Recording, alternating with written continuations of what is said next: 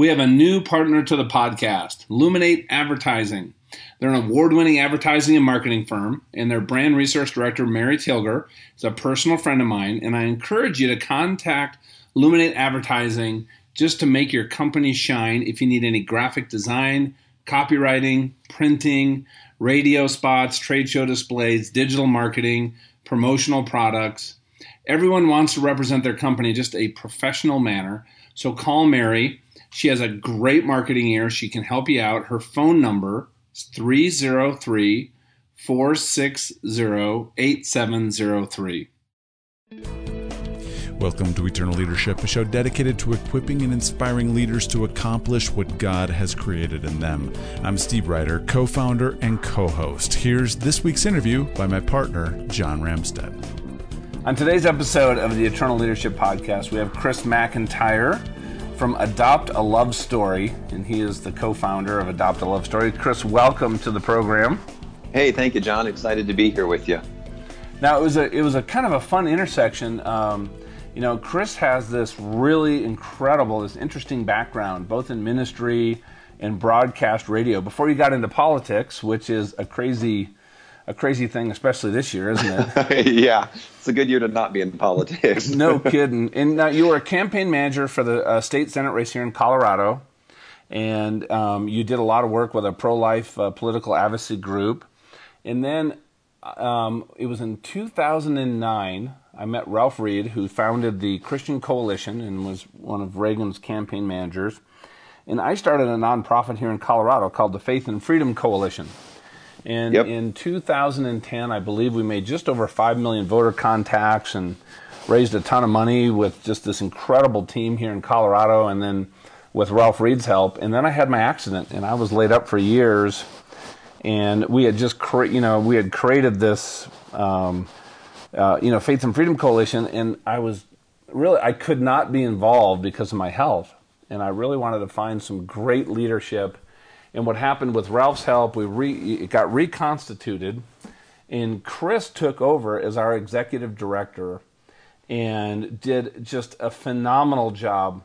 And a lot of the things that we talk about on this podcast is how do we really connect, to answer some of those key questions. Who's God? Who am I? And what am I called to do with that? And Chris went through this process, and we're going to talk about that because he and his wife Lisa went through this, and at the other end of it, they realized that, it's not politics that we're called to. We're called to a completely different world, and that's to work with the fatherless, with the orphans in this world, and you have started something absolutely phenomenal. And just so people can get a little bit more background, though, Chris, I'd love for you to just tell us, kind of your story and your journey that's kind of led you to where you're at now.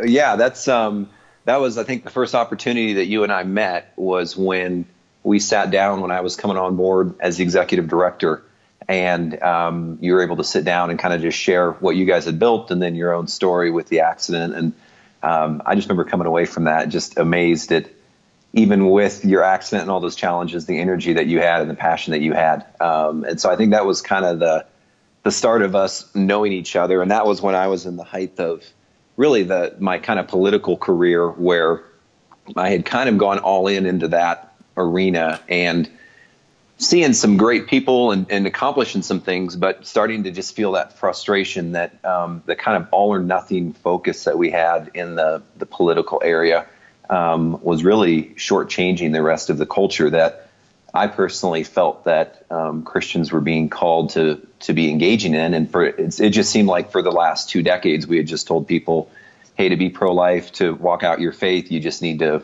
vote pro-life every year, or every 2 years. And so, and I started, to me, just feeling more of an element where it was kind of like building sandcastles on the beach, where you could build this beautiful thing and put it all together, and then the tide changes of public sentiment, and it's all wiped out the following year. And that sort of back and forth just really started to bother me. And as we were my wife and I were going through that process of like, what is it we're supposed to be doing as a couple and journeying together, and like, where does God have us? And we were at a kind of a crazy spot where we we had 6 kids in 6 years because we had 2 sets of twins. And so it was just this whirlwind of life going on. But at the same time saying, like, do we hold on to what we know, or do we move out into a new area where there's some risk involved?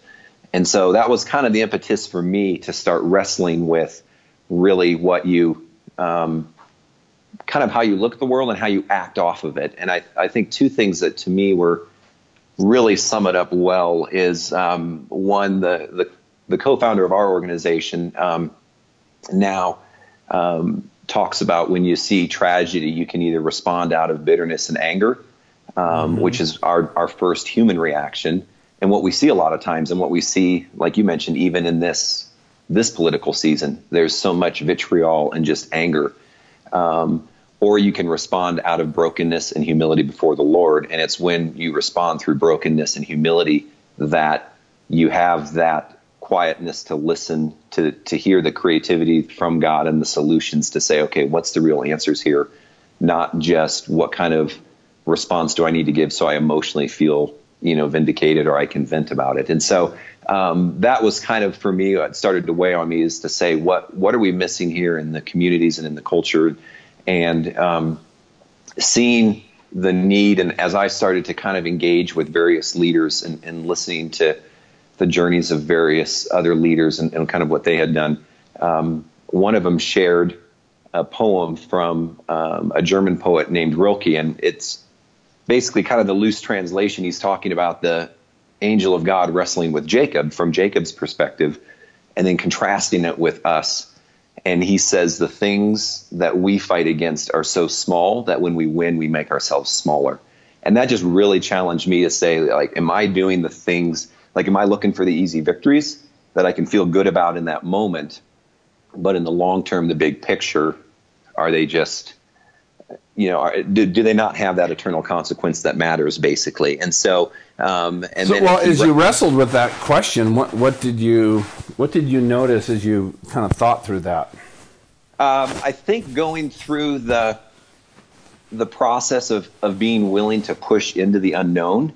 So coming from the political spectrum where everything's very set, everybody runs by very specific rule books, and as you know, in a campaign there, you do ABC and then you do this, like, it's all very crafted for you. And there's some creativity in that, but it's a very known entity, and a very much, because there's always back and forth, it's safe. You've always got job security because, chances are that somebody else wins the next election and now you're, playing defense and trying to get back on offense. And so that was an area that I knew, but it was the area that I felt it wasn't appropriate for me to be there anymore. Not in a bad way, but just this unsettledness that I was wrestling with, and that my wife and I were talking through to say, like, is this where we need to be? And is this the role that we should be filling, or are we just trying to play it safe in this spot? And did you feel like you were playing it safe, even though this was the work that you did, it was hard work, it was long hours, it was challenging, but did you kind of almost feel like you were playing it safe? I think there was that structure. You had people around you. You had, the various experts and the people that you work with that were all great people. But there were a lot of fail safes and safety nets that you could, go to and say, hey, if we really get in a jam, we can do this. We can, reach out to these people, have that help. And so it was busy and it was chaotic and it was crazy, but it was definitely not there was limited risk involved, basically. And not that that's what we seek, but at the same time, it was for me realizing that I needed to be willing to risk if I was going to move into where God wanted me to be. And we reached that point with Adopt a Love Story, where I was still doing the political stuff, and an opportunity opened up.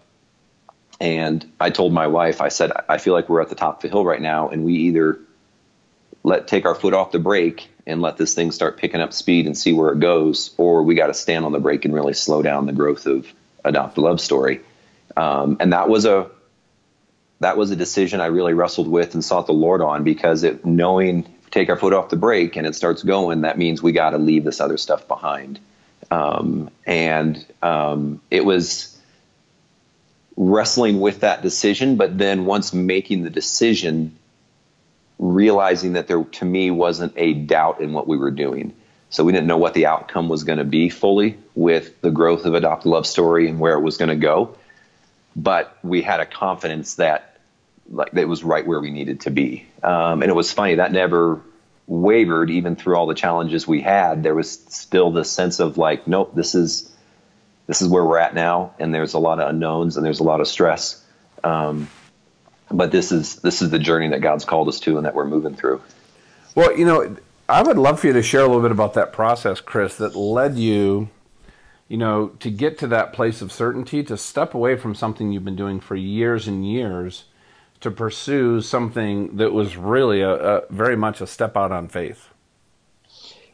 Yeah, I think for me, there was that having a strong faith, but then also I think the element that had been hindering me was that desire for perfection and always being successful. And so it was having been in environments where you could control some of the stuff, and you could say we do A, B, and C, and we know we're going to get this result, and it's going to be satisfying, and people are going to applaud you and say good job. And then that arena of saying this new area, like there's going to be mistakes and you're going to screw stuff up and you're going to get things wrong. And being able to overcome that personally, and in my relationship with the Lord, to say, hey, I don't have to come with this perfection before you, but giving myself the freedom to basically make those mistakes and to learn as we go, which was it was actually very foreign to me in the background I had come from, where it was always just, work harder until it's perfect and you're good to go. And moving into a space where you knew, because you were learning and because it was a new, almost a new idea that we were trying to introduce into the culture, that we were going to do some things wrong. And being able to become comfortable with that, to say that's part of it, and that doesn't impact my personal relationship with the Lord. It doesn't impact my relationship with my wife or my friends and family. Like that's, that's a worthwhile thing to do, and to not just, be stuck, basically to kind of be frozen in that until it's perfectly right. Don't do anything. I think it was, one of the founders, I think Jack Dorsey from Twitter, that said, if your first website's everything you want it to be, then you waited too long to launch. And so I think that's kind of that mindset, not just in that, but in multiple things, to say, if you get to a spot where you're like, man, we're on top of this, and like we built this all quietly and now look where it's at, then you've basically stunted, your personal growth as well as the growth of your organization. Well, you're bringing up, there's a lot of issues and challenges, and I've gone through these transitions myself, right? Making this pivot. As you went through this process, right? The future, there's a lot of uncertainty, there's unknowns, you're doing something different. What were some of the biggest challenges you think you had to really either get clarity on or overcome, that gave you that confidence to just start taking those small steps forward into this new direction? I think being able to kind of put yourself out there and to see, as when you jump into this new arena, like you wear just about every hat that there is as you're growing. Yeah, you sure and do. There were some things that I knew, like, I'm good at this because this is an element of my past career that, like, I can hit home runs on this all day long. And then there were things where you don't have anybody else to do it, and you got to step out and say, hey, you got to go have this conversation. You got to have, this. I'm not a great manager per se. When it comes to some of the interaction and stuff, I'm really good at sitting down and inspiring people. But then when it comes to like, okay, let's talk through the conflict and all that kind of stuff, that's harder for me. But that was something that needed to be learned, because that was an element that, if you're not engaged in that, then your organization's going to suffer. And so I think for me, it was really, and I don't know that I would even say that I don't know if we ever get to a spot where we're fully through it, but just a lot of early mornings on my knees before the Lord saying, I do not feel equipped for the things that are in front of me today. I don't feel that I can stand and say, yeah, I'm talented in this area and I know I can do this. but I know I've got to still step up to the plate and swing for the fence. And so there was a lot of prayer and fasting and just crying out to the Lord to say, there's an element where we do, it is right to put our future in the hands of the Lord, but we also can't use that as a sit back, like, well, Lord, you determine this. I'm just going to sit back and watch. We still have to show up. And I think realizing with a lot of these Christian ministries that I saw and these, Christian leaders that have just this legacy for the last several hundred years, like the Lord worked powerfully through them. But if you look in, like there was still things that they wrestled with and shortcomings that they had, but they just showed up every day. And I think that was, to me, that realization to say, like, I just need to be there and show up and do what God's asked me to do, and then trust him to teach me the kind of the tricks and the hacks to grow quickly in these arenas that I don't have any experience in. Well, I think that's such an important point, and I'd love for you to share a little bit about what does it mean to show up every day, Chris? I think you talk about on one of your other podcasts, Brad Lomenick was on. Yeah. And I thought he summed it up great when he said, be humble, stay hungry, and always hustle. Yeah. And I think that's, to me, that realization of, you can pray and pray and pray and pray, which God calls us to do, and to be in that spirit of prayer. But to just stay in that space is, I don't think it's honoring to the Lord either, from the standpoint to say focused prayer is great, but if you can't put then action to it. And so that showing up is to going into a day saying, man, I'm totally drained. This has been a really long week. And like, it would be nice to just have a win to end this week. And I've told that to my wife before, where I'd come home on a Thursday night and say, like, man, I'd really like to just end tomorrow with a win. Like, it's been a really long week. But going before the Lord again the next day and saying, this is where we're at, this is where you've put us, and I'm going back into the office tomorrow, and I'm going to keep pushing on the things that are in front of me to push on. And there's sometimes where there's very little that you can push on, and then there's other times when you've got a lot in front of you. But in all those moments, you look to say, hey, this is the only thing I know that can be done right now, so I'm going to jump in and do it. I'm not going to sit here and just be frozen with fear or uncertainty. You got to keep moving and keep praying. There's just that blend that, it's prayer throughout the day and prayer in the morning, and then just hustling through the course of the day, even when it sometimes feels like you're up against a brick wall. Yeah, well, I love that. When you're talking about always hustle, my friend Rory Vaden kind of puts it this way, right? That, success, there's a price that we have to pay, and the rent is due every day. And what he means is, you have to put in the work.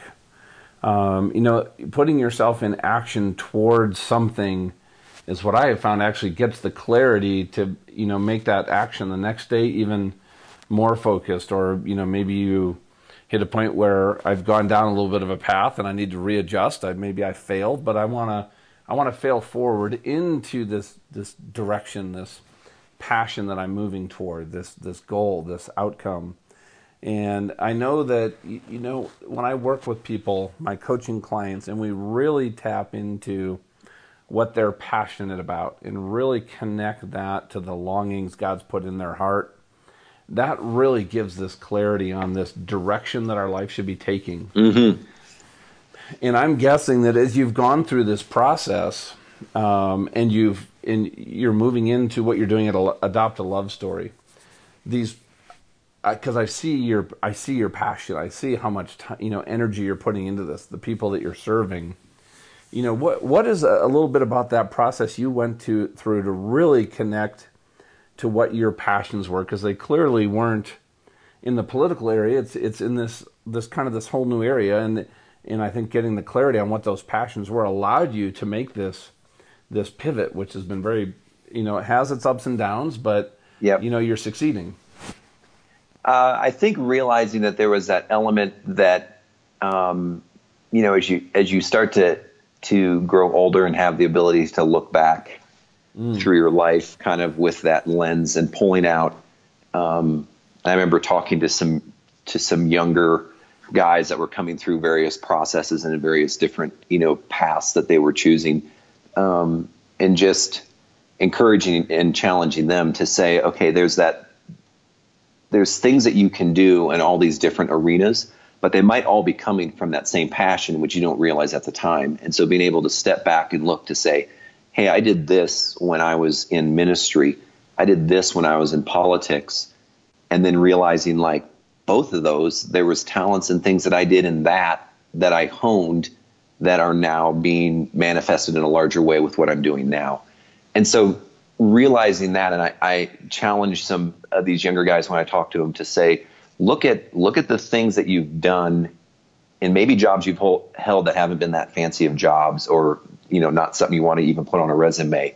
But what was it in that job that really excited you and made you feel alive? And that you really connected with, and that you could work all day on it and not be tired. Those same principles that you applied your talent to can be in other arenas then. And so when, people look at it, and it really is, I think personally, it's not the title of what you're doing. It really is where your skills are plugging in. So you can work with somebody that, they're doing events, for a catering company, and then you plug them into the political thing, and now they're handling logistics for a campaign. Like, they just love logistics. And so, that's the thing that feeds them. And so being able to look, I feel like, less at a job title and more of to say, where are my passions? What are the things that I do? I looked at, what we do now with families and helping them, raise funds with their adoption and all that kind of stuff. I realized, like, from a young age, I was always the one that was kind of rallying everybody around to say, like, hey, so-and-so's birthday's coming up. Let's all pool our money and get the cool gift.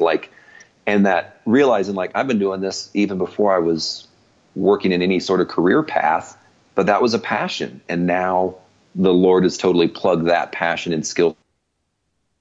I think that's that key is to stop looking at, like, that was, to me, that politics was, kind of that holy grail through high school and the early 20s of, this is a really cool arena to be in. It looks sexy and it looks cool, and you watch all the shows, and isn't this awesome?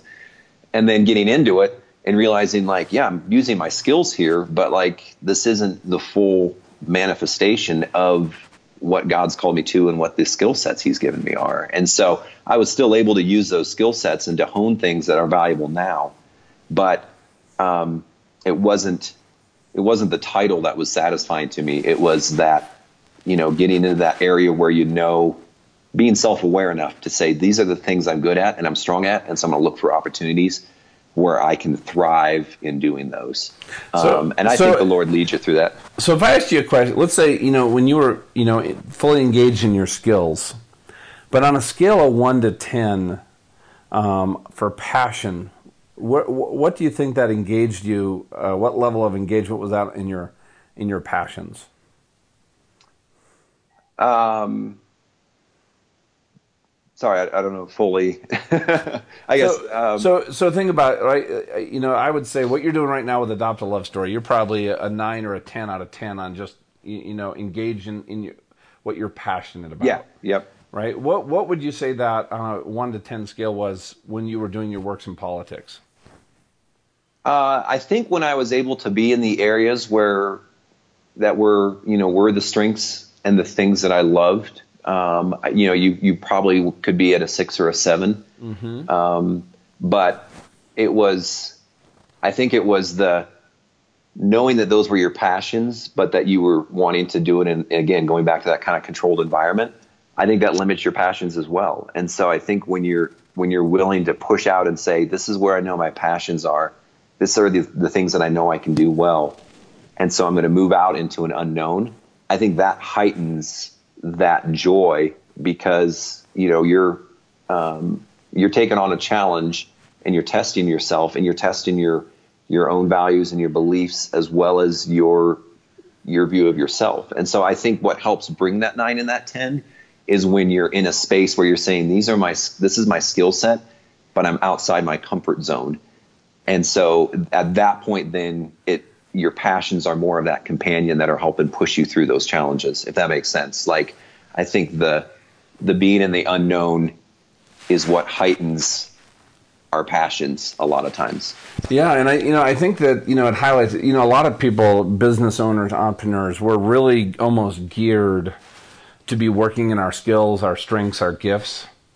And, if you almost think of this as of a scale, right? So the vertical scale, that y-axis, let's call that your strengths and your gifts, your skills. And that x-axis is your passions. And each one has a 1 to 10 scale. And our whole focus at, the coaching work we do is how do we get people to this 10-10 life? That would be that upper right?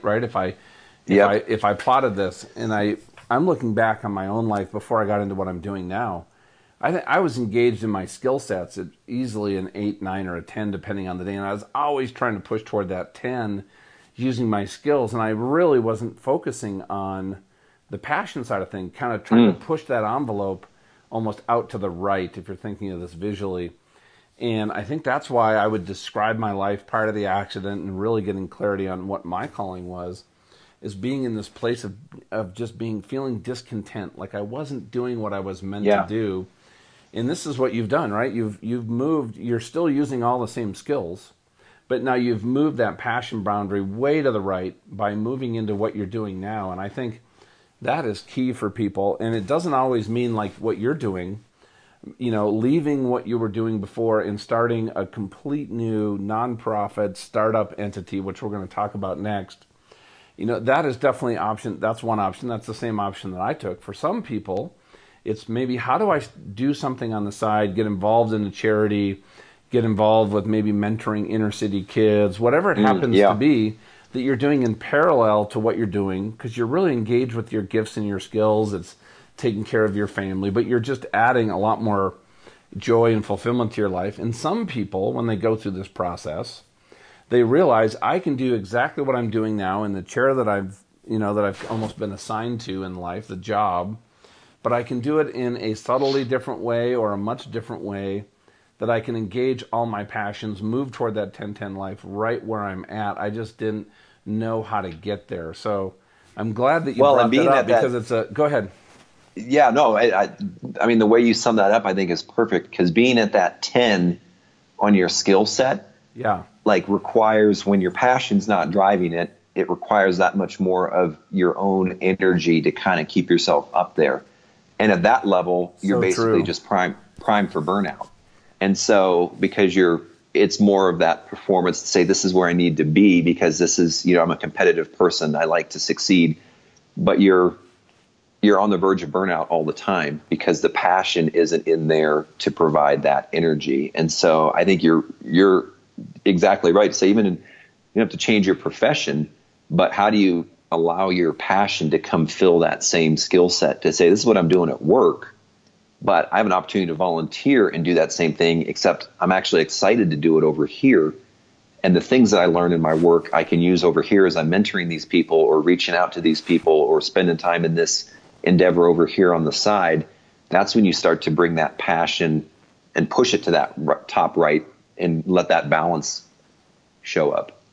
Yeah, and I think that, that passion, that's that energy, that's that rocket fuel, that's the juice that just allows you to tap into, who, your core values, your strengths, your skills, and bring it out in a much more fulfilling way, and also to serve the people you were meant to serve. So, that's a great lead into, I'd love to, for you to share, Chris, more about what Adopt a Love Story is, how it got started, what you do. It's just phenomenal, the work that you're doing right now.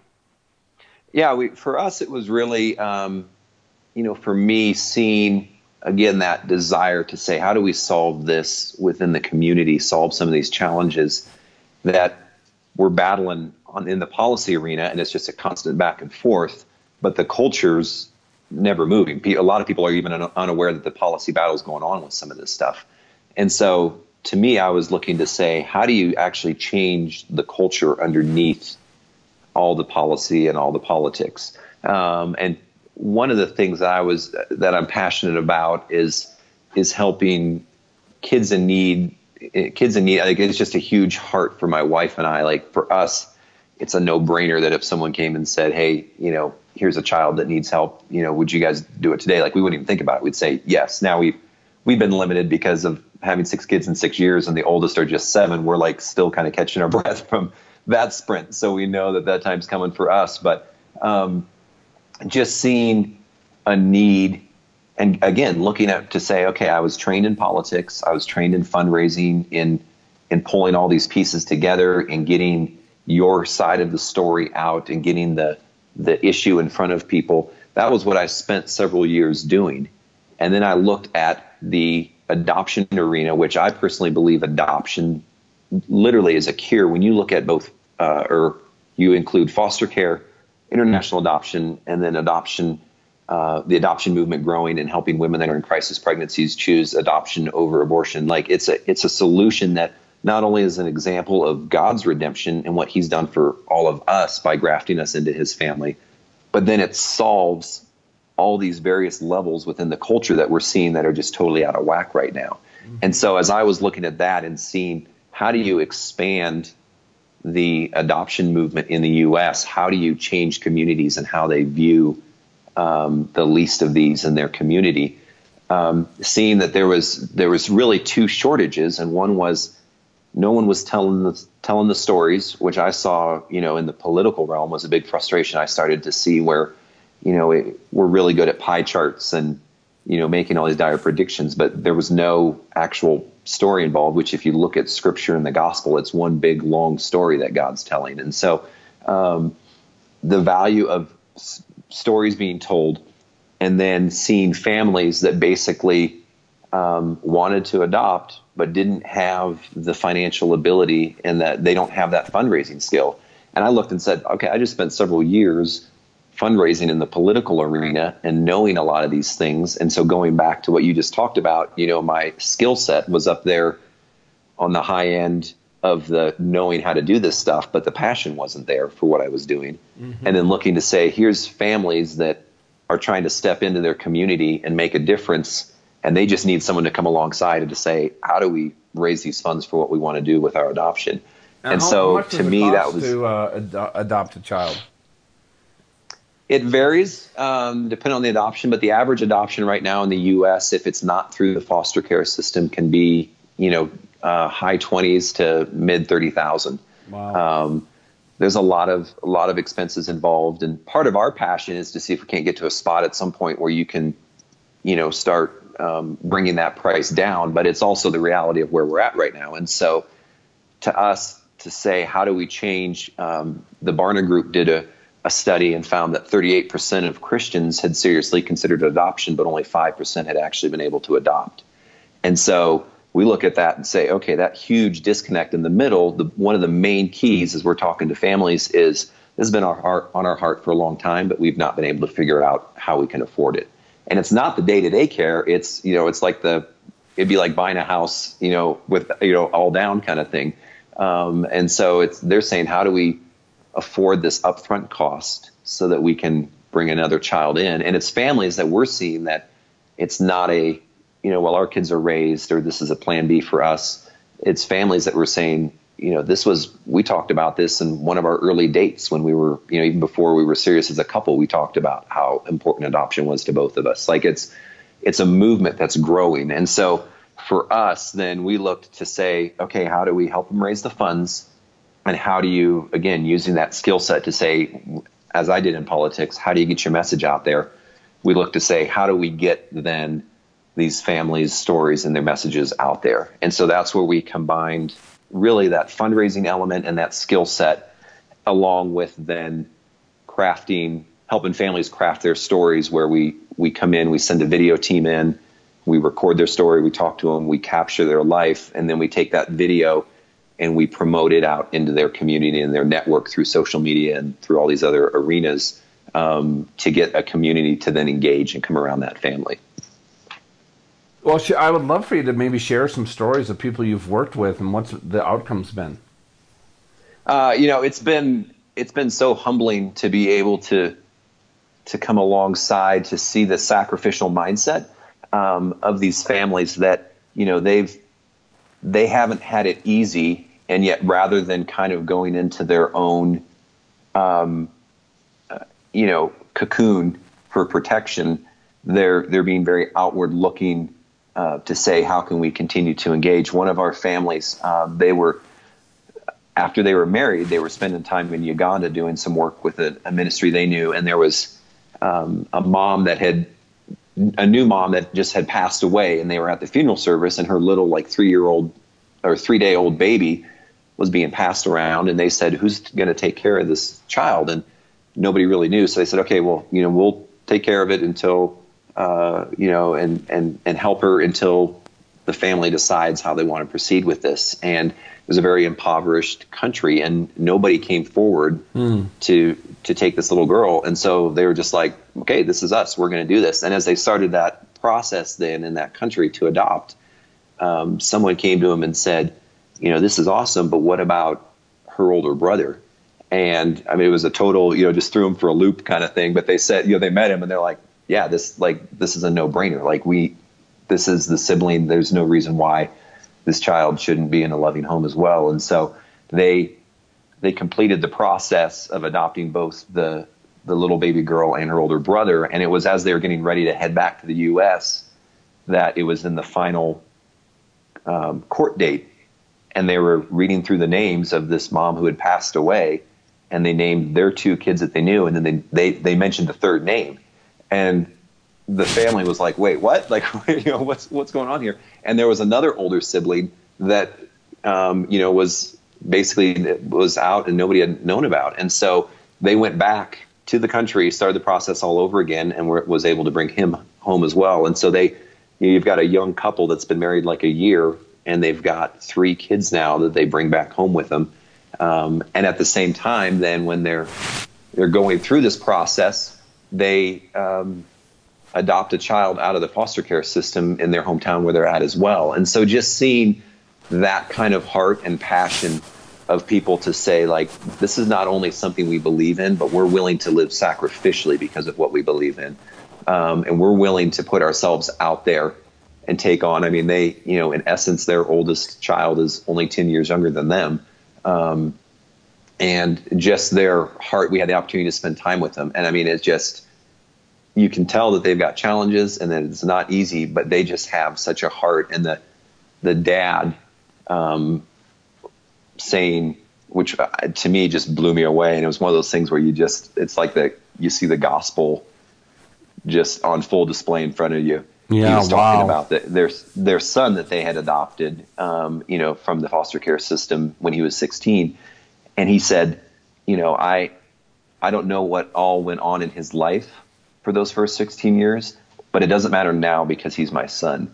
And that just, to me, it just breaks you when you hear that, of that kind of freedom that we have ourselves. And so to me, and to what we see with these families, it is literally the gospel boiled down to its simplest form on display. Mm-hmm. And it's where God is calling these families. And so for us, we're looking to say, if God is calling these families and he's calling more and more of these young families to this, then let's just help them pursue that calling that God's placed on their heart.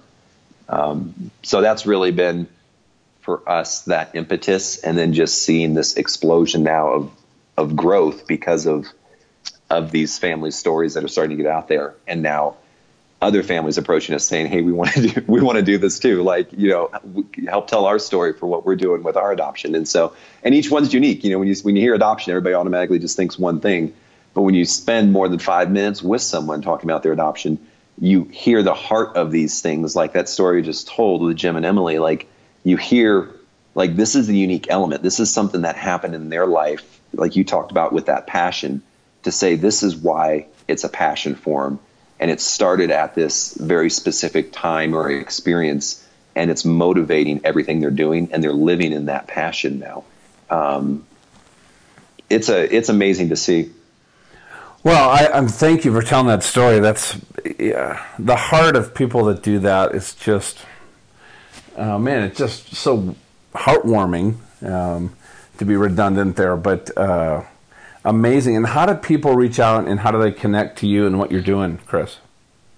So our website is adoptalovestory.com, and we basically we're in a real growth phase now because of launching this platform where we basically create the story for the family. We create a landing page form where their video is. And then as we're promoting that out, it allows people to then in their community engage back and donate to their adoption, but then also to then being part of the journey, which is another big element for us, is where we want people to not just say, oh yeah, I gave, to somebody at church that was adopting and that was the end of it. We really work to continue to tell the family's story and journey throughout the process so that these people that are engaged with them are their community that stay with them from beginning through the adoption and then beyond, because it's, the adoption being finalized is not the end. It's oftentimes just the first chapter of the life of that child and what they go on to become. And so allowing basically a large community to kind of surround a family to be part of what they're doing, not just financially, but then also just emotionally and spiritually being a part of that journey with them. And so as the families engage with what we're doing and we're connecting them then to their community, it's just really built. It's just this ever expanding network really that we're seeing grow of people that are adopting, and then people that they know they're not called to adopt, or adoption is not something they can do at the time, but they're saying we're helping other families accomplish this because this is, a huge need, and it's a movement that's growing to address what's going on in our communities. Yeah, that's awesome how you do this in the process, and you've walked me through it. I see how it works. It's so effective. And how would you describe for people listening, what is just that perfect family that's just ideal for you guys to work with, so they can be thinking about maybe who to forward this podcast to, or to get and tell their friend about adoptalovestory.com? Yeah, I think it really is families that they're passionate, that shows through, and they're comfortable with their story. And we tell our families there's so much in the adoption process that is beyond the family's control. Paperwork gets hung up, or, you've got to wait for this visa to come through, or, they're on a waiting list for longer than they expected. But the part of the element of their journey that they control is their story, and they control how it's told and who it's told to and how many people get to hear it. And so that's what we encourage our families and we really love to engage with families that are excited to tell their story, and there's a vulnerability element there, because you are sharing your heart to people that, you don't know who's all going to be seeing your video, but it's the families that are saying, like, this is our heart and we're putting ourselves out there to share our passion. Those are the stories that can just really take off, because it encourages people that they don't even know who they are, that are in similar situations, or they resonate with that story and what's going on. So that's really, to us, that passion, and then that willingness to kind of open themselves up and to share, to say, this is where we are, and this is what's going on, and it's sometimes not pretty, but like this is what adoption is. This is what redemption looks like. The gospel is oftentimes messy, because that's why the Lord came to redeem.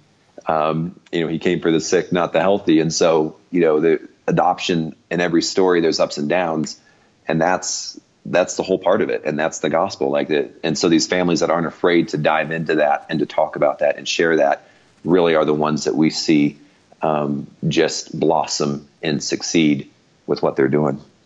So I would say, everybody out there, as you're listening to this, wherever you're at, if you're thinking about adopting, or if you know friends or people in your sphere of influence that are thinking of adopting, please put them in touch with Chris and Adopt a Love Story. And also take this podcast and forward this episode. If your church has a ministry about adoption, or there's groups, that you know of that are supporting people that are adopting kids, because what it does, it's giving these kids just an incredible chance to be in a stable, loving, solid family home. And like you said, 38% of Christians, which is millions of people, would love to adopt, but they can't afford it. There's a very small percentage of people that can actually, thinking of writing a $25,000 or $30,000 check over the next year just to be able to adopt somebody. That's a huge hurdle to overcome for some folks. And this is really, so it's not only the process, but it's the finances. So Chris, first of all, I'm so proud of what you and Lisa are doing. Really excited to share this message to our audience, and just really encourage people to engage with this, forward this to people that that are going to benefit from this. And Chris, what can we do, this whole community, to help you out in what you're doing on this mission, this journey you're on?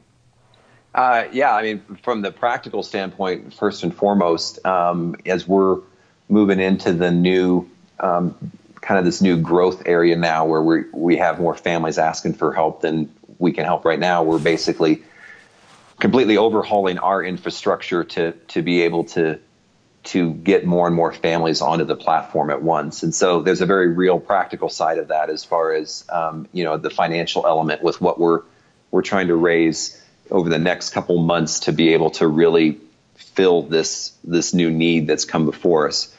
So that's a real element that is obviously always crucial, and it's basically kind of comes down to any business where the capital to grow basically is one of the first steps you have to have, and so that's really an important element for us. I think then, as what you had already mentioned, as we've now and as we are moving in this space where we are removing some of the actual infrastructure limitations that limited us before, and we're moving into this space where we can be helping more and more families, being able to just share and to put families in touch with us that are thinking about adoption, or as you mentioned too, churches. We've got churches with our families that we work with, and there's just a lot of opportunities the way we're structured to really step into those arenas and to help out. And so, to spread the word, and then just, to us, the prayer element's huge.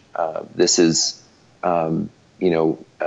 there's definitely spiritual warfare that's involved when you're trying to redeem stories that of children and families. And so we know that there's a constant battle, and that we feel, and just the pressures of just growing. And as we scale larger, there's a lot of things in that as the leader myself, can be sometimes overwhelming. And, like I said, there's a lot of prayer and fasting that goes into it. So that's all those elements, I think, would probably be, people plugging in any or all of those arenas would be really valuable to us, and we'd be grateful for. Yeah, we'd love to support you. And there's, in the last 2 years, there's only been, I think, one other time where we've actually put something out there for people to be, participate and donate. And, just knowing you, what you do, your integrity, we're excited to get behind you. And I'd love for the Eternal Leadership community to get involved and be able to raise enough where we could help one family adopt a child. So if everybody out there wants to go to adoptalovestory.com, there's a donate button there. Go ahead, and if you want to donate, whether it's $5, $10, $100, $1,000, whatever small amount, large amount you can put in there. Eternal Leadership, Chris, is going to match any of those donations up to $5,000. So we're going to put Thank you. Our money Thank you, where our mouth is, because we want, it'd be so cool to be part of somebody else's story and adopting that child, something that we can share in and be part of in this community. Amen. The last time we did this, we ended up raising almost $14,000 for Unbridled Acts here in Colorado, which is a battered women's shelter. And 100% of that money actually went to remodel, to add an addition to this property that's here that allowed them to bring in 3 whole families. And the stories there are just incredible. So this community has just been so generous, so amazing. So I'd love for everybody to be part of that, and we're going to match up to $5,000 out of our own personal, giving account that my wife and I have. And we're excited about being part of what you're doing, my friend, and just want to encourage you. And if people have any questions, how do they get in touch with you, Chris? Yeah, my email is just Chris, CHRIS, at adoptalovestory.com. I'd love to chat.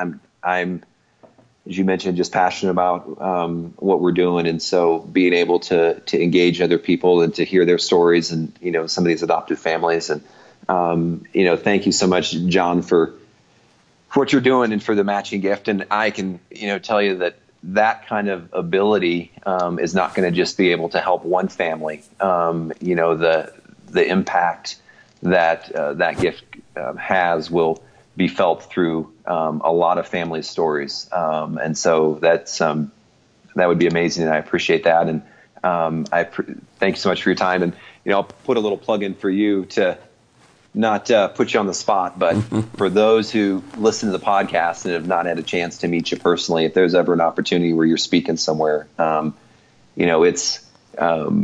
I know we were able to sit down again recently and chat face to face, and your passion for what you're doing and what the Lord has called you to is, evident just in a casual conversation. And so I love what you're doing, and I love the work and the fruit that is being born from it, in all these lives. It's just been awesome to see how you've let God use your story. So I really not only appreciate the time you spend with me personally, but also just your willingness to pursue the Lord.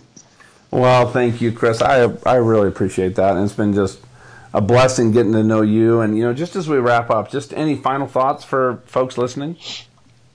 I think to just what you talk about and what you mentioned, to me is what I always try to encourage people to, is to be constantly evaluating, like, what is it in your space that's that passion, and how do you connect that with your everyday life?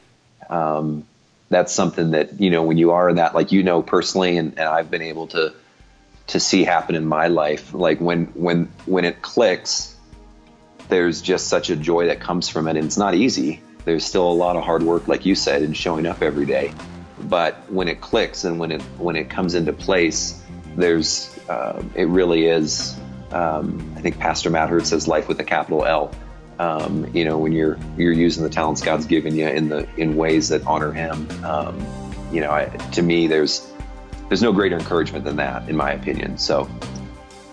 Awesome. Well, thank you for your time. Thank you for what you're doing. Please give my love to Lisa, your entire team, and just look forward to following up and just seeing where this journey takes you, the lives that you touch, and just how God is working through what you're doing here and just the lives of the folks that we're all called to serve in different ways. Amen. Well, thank you, John. I appreciate it. Thanks for listening to Eternal Leadership. Be sure to check the summary of this MP3 for any important links and a link to the show notes for this episode. By the way, if you're a regular listener to Eternal Leadership, could you give John and I a hand? Could you give us a rating and review on iTunes? It's how most people listen to podcasts, and ratings and reviews help bump us up those charts. The higher we are, the more people that will stumble onto us. If you don't listen through iTunes, rate and review us on whatever platform you listen, or just share it with someone that you think could really benefit from our topics and guests. Thanks. For John Ramstead, I'm Steve Ryder, and thank you for listening to Eternal Leadership.